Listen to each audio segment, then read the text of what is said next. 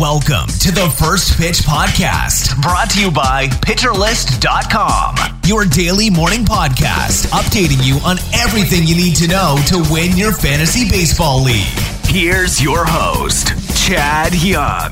Hello and welcome to the First Pitch Podcast. As the man said, my name's Chad Young. You can find me on Twitter at Chad Young. As expected, the Nats called up Cade Cavalli for his debut Friday. They also activated infielder Luis Garcia, released Michael Franco, and placed Cole Ragans on the IL. But Cavalli is the story here. Unfortunately, not a great story. He lasted just 4 1/3 innings, gave up 7 runs on 6 hits and a couple of walks with 6 strikeouts. He didn't give up a home run, so that is good. He did manage 13 whiffs on 99 pitches. His curve did the heavy lifting. And he didn't get hit that hard, never giving up a ball over 101.4 miles per hour. In fact, the Reds had just a 179 X batting average for the game, despite getting 9 hits. So I'd argue this is better than it looks on the surface. Garcia, by the way, who I still think is an interesting player with some breakout potential, was 1 for 4 with an RBI and a stolen base. He was hitting second in his return to the lineup. If Cavalli wasn't the biggest news of the day, it's only because the Phils activated Bryce Harper off the IL. Harper returned alongside Bailey Falter, with Yairo Munoz headed back to the minors to make room. Falter replaced Zach Wheeler, who was placed on the IL. Harper was in the cleanup spot as the DH, went 1 for 4 with a 2-run single in his first plate appearance back. Falter started and lived up to my expectations as a risky but decent streamer. He got a win and a quality start, went 6, gave up 3 on 5 hits with 6 strikeouts, 0 walks. Not something I'm real excited about using again in the future, but with a good matchup like this, it played out well. With Nolan Arenado headed to the paternity list, Juan Yepez was back for the Cards. He just got a pinch hit plate appearance Friday, was 0 for 1. Curious to see what kind of playing time he gets, but there isn't really a ton of room for him right now. The Cards, by the way, also got back closer Ryan Helsley from the restricted list on Friday. A flurry of moves for the Padres. Out go Matthew Batten to the minors, Jose Castillo same, and Jorge Alfaro to the 10-day IL. In come Yu Darvish back from the paternity list, and Luis Campusano and Igai Rosario both up from the minors. Rosario was the only one of those 3 to see the field Friday. He was 0 for 1 as a pinch hitter. The Marlins activated Garrett Cooper off the 7-day IL, and to make room, designated Jesus Aguilar for assignment. The occasionally impressive power hitter wasn't doing a whole lot this year. It's not a surprise the Marlins determined he isn't part of their long-term plans. Another team headed to Toronto, another set of players outed as unvaccinated. This time it's Ryan Tepera, Aaron Loup, and Taylor Ward of the Angels who were put on the restricted list. Ward, the biggest fantasy impact. The other 2 are decent relievers, but missing a weekend of action just isn't that big a deal from a fantasy perspective. Already mentioned a couple of upcoming returns. Davis Martin back for the White Sox today, David Peterson to start for the Mets. But a couple of new pieces of news. Luis Gonzalez expected to rejoin the Yankees today, and Dallas Keuchel getting another of his 9 lives as he joins the Rangers to start against Detroit today. Justin Steele has been stellar since the All-Star break, was pulled early Friday with lower back tightness. He was at 88 pitches, so it's not that early, but he lost a shot at a quality start as he got pulled at 5 1/3. Having given up a run on 4 hits with 6 strikeouts and 4 walks. The 4 walks is ugly, but the rest, yeah, pretty good. Would be unfortunate if he had to miss some time given how he's performing. Lamont Wade Jr. scratched with hip tightness Friday. Stay tuned to see if he'll miss some time. One other update, Adbert Alzolay will make a AAA start on Saturday as he continues to work his way back. Finally, a couple of extensions. Tyler Glasnow signed with the Rays through 2024, and the big one, Julio Rodriguez signed a contract with a bunch of layers. Super interesting. Go read about it. Long and short of it is, he's going to be a Mariner for a very long time, and he will become very rich in the process. Congrats to both J-Rod and Glasnow on those deals. On the field Friday, Mookie Betts had a day, 4 for 6, 3 runs, 4 RBIs, a pair of home runs, a stolen base, one of the best in the game, just doing it again. Joe Adell had a pair of home runs as well, going 4 for 5 with 3 runs and 3 RBIs. If he can keep making contact, he can do big things. An unexpected combo meal from Yandy Diaz, 3 for 4, 2 runs, 1 RBI and a walk. That was just his 8th home run and his 2nd stolen base. Can't be that common for a guy this late in the season to have that few of those and still get one of each in a game. I called Riley Green's name a couple times recently, and Friday he was 3 for 5 with a home run, a triple, 3 runs, 4 RBIs, and you can start to see it coming together for him.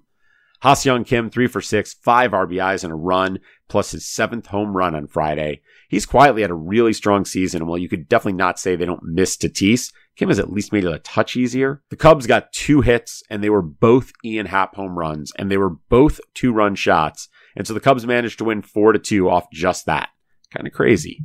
Other home runs around the game, Peyton Burdick hit his second, Luke Voigt his 17th, Brian Reynolds his 21st, Rodolfo Castro his 4th, Ben Gamble number 6, Andrew Velasquez hit his 7th, Mike Trout number 27, Brett Beatty, who'd been cold since his debut, hit his 2nd on Friday, Xander Bogaerts got his 11th, Jose Siri got his 4th, Ji-Man Choi his 9th, Nate Lowe his 21st, Ezekiel Turan hit his 4th, Mark Mathias hit number 3, Ramon Urias number 14, Will Myers his 2nd, Jake Cronenworth number 13, Nick Pratto had a double as well as his 4th home run, Kyle Garlick, just back with the Twins, had 3 hits and 3 runs, including his 9th home run. He was also leading off, sort of an interesting development there.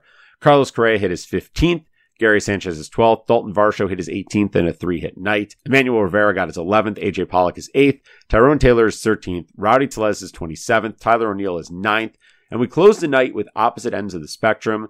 A gentleman named Jonah Bride hit his 1st for the A's, and a talented player with a bright future, a guy by the name of Aaron Judge, hit his 49th for the Yankees. Stolen bases, Luke Williams swiped his 11th, Ke'Bryan Hayes his 14th, JT Realmuto now has 16.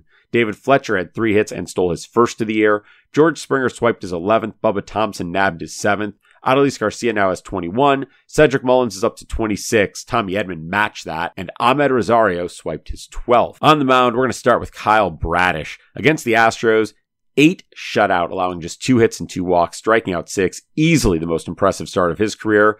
And as was noted by former First Pitch host James Shiano on Twitter, it was the first time Bradish used his slider more than his fastball. He threw 49 sliders versus 33 fastballs, got 13 whiffs on that slider. Super impressive stuff from Bradish and a pattern worth watching. Garrett Cole, strong Friday, going 7 1/3, allowing a run on 3 hits, 2 walks, and 11 strikeouts. That Bride home run was the only damage he allowed. Mike Minor's been awful, but proved that anyone can shut down the Nats. He went 7 strong, allowing just 2 runs and 6 hits, striking out 7 without a walk. No way he does this again, right? Reed Detmers handled the Jays nicely, going 5 1/3 shutout. He had 4 hits and 3 walks allowed. Not great, but the 5 strikeouts are nice. I actually thought Mitch White would be the better play in this one, but the Angels lit him up for 7 runs on 8 hits in 5 innings.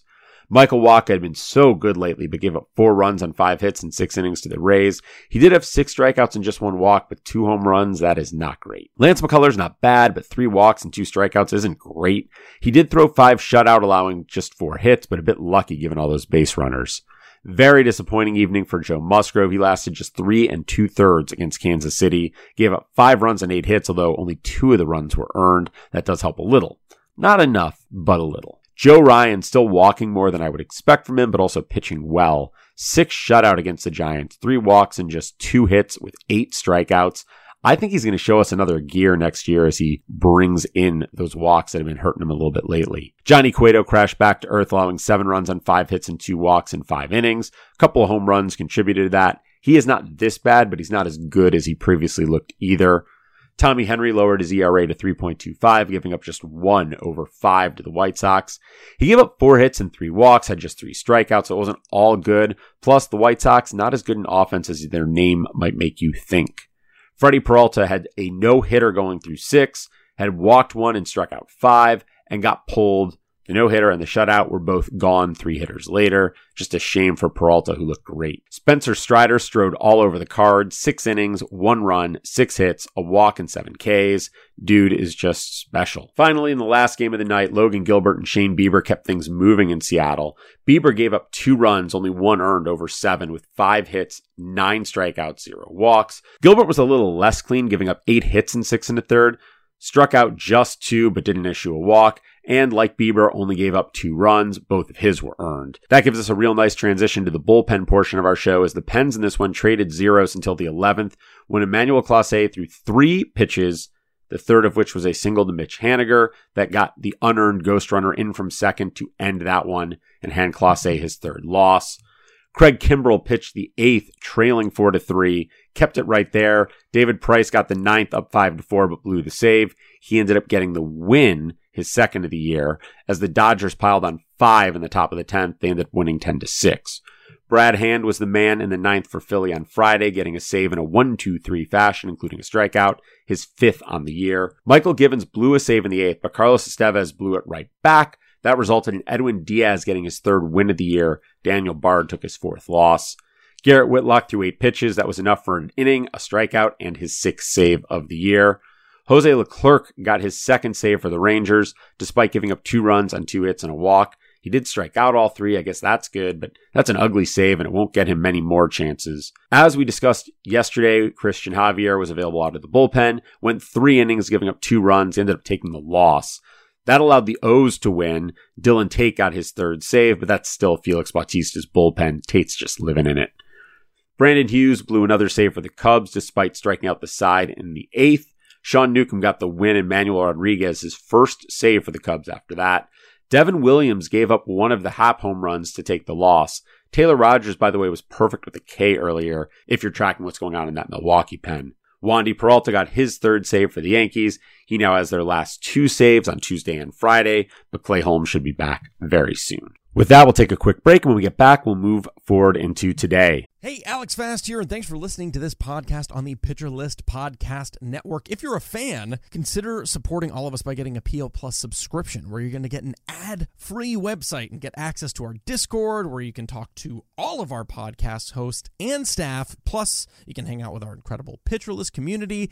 It's basically a baseball sanctuary year-round for as low as $8 a month.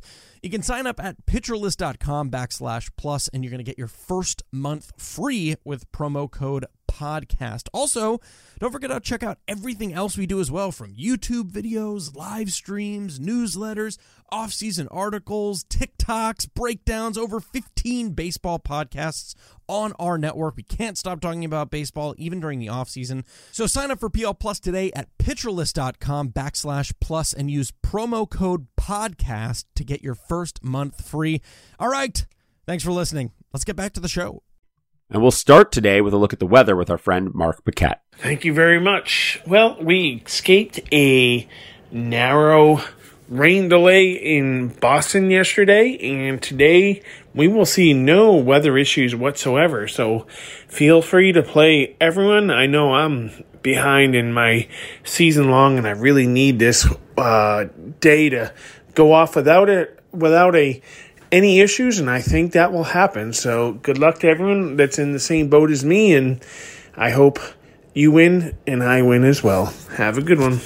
Thanks, Mark. If you're looking for someone to stream, there's a few options out there. Drew Smiley, Alex Cobb, David Peterson, Kyle Gibson. They're all going to be varying degrees of available, but they're all viable options if you can start them.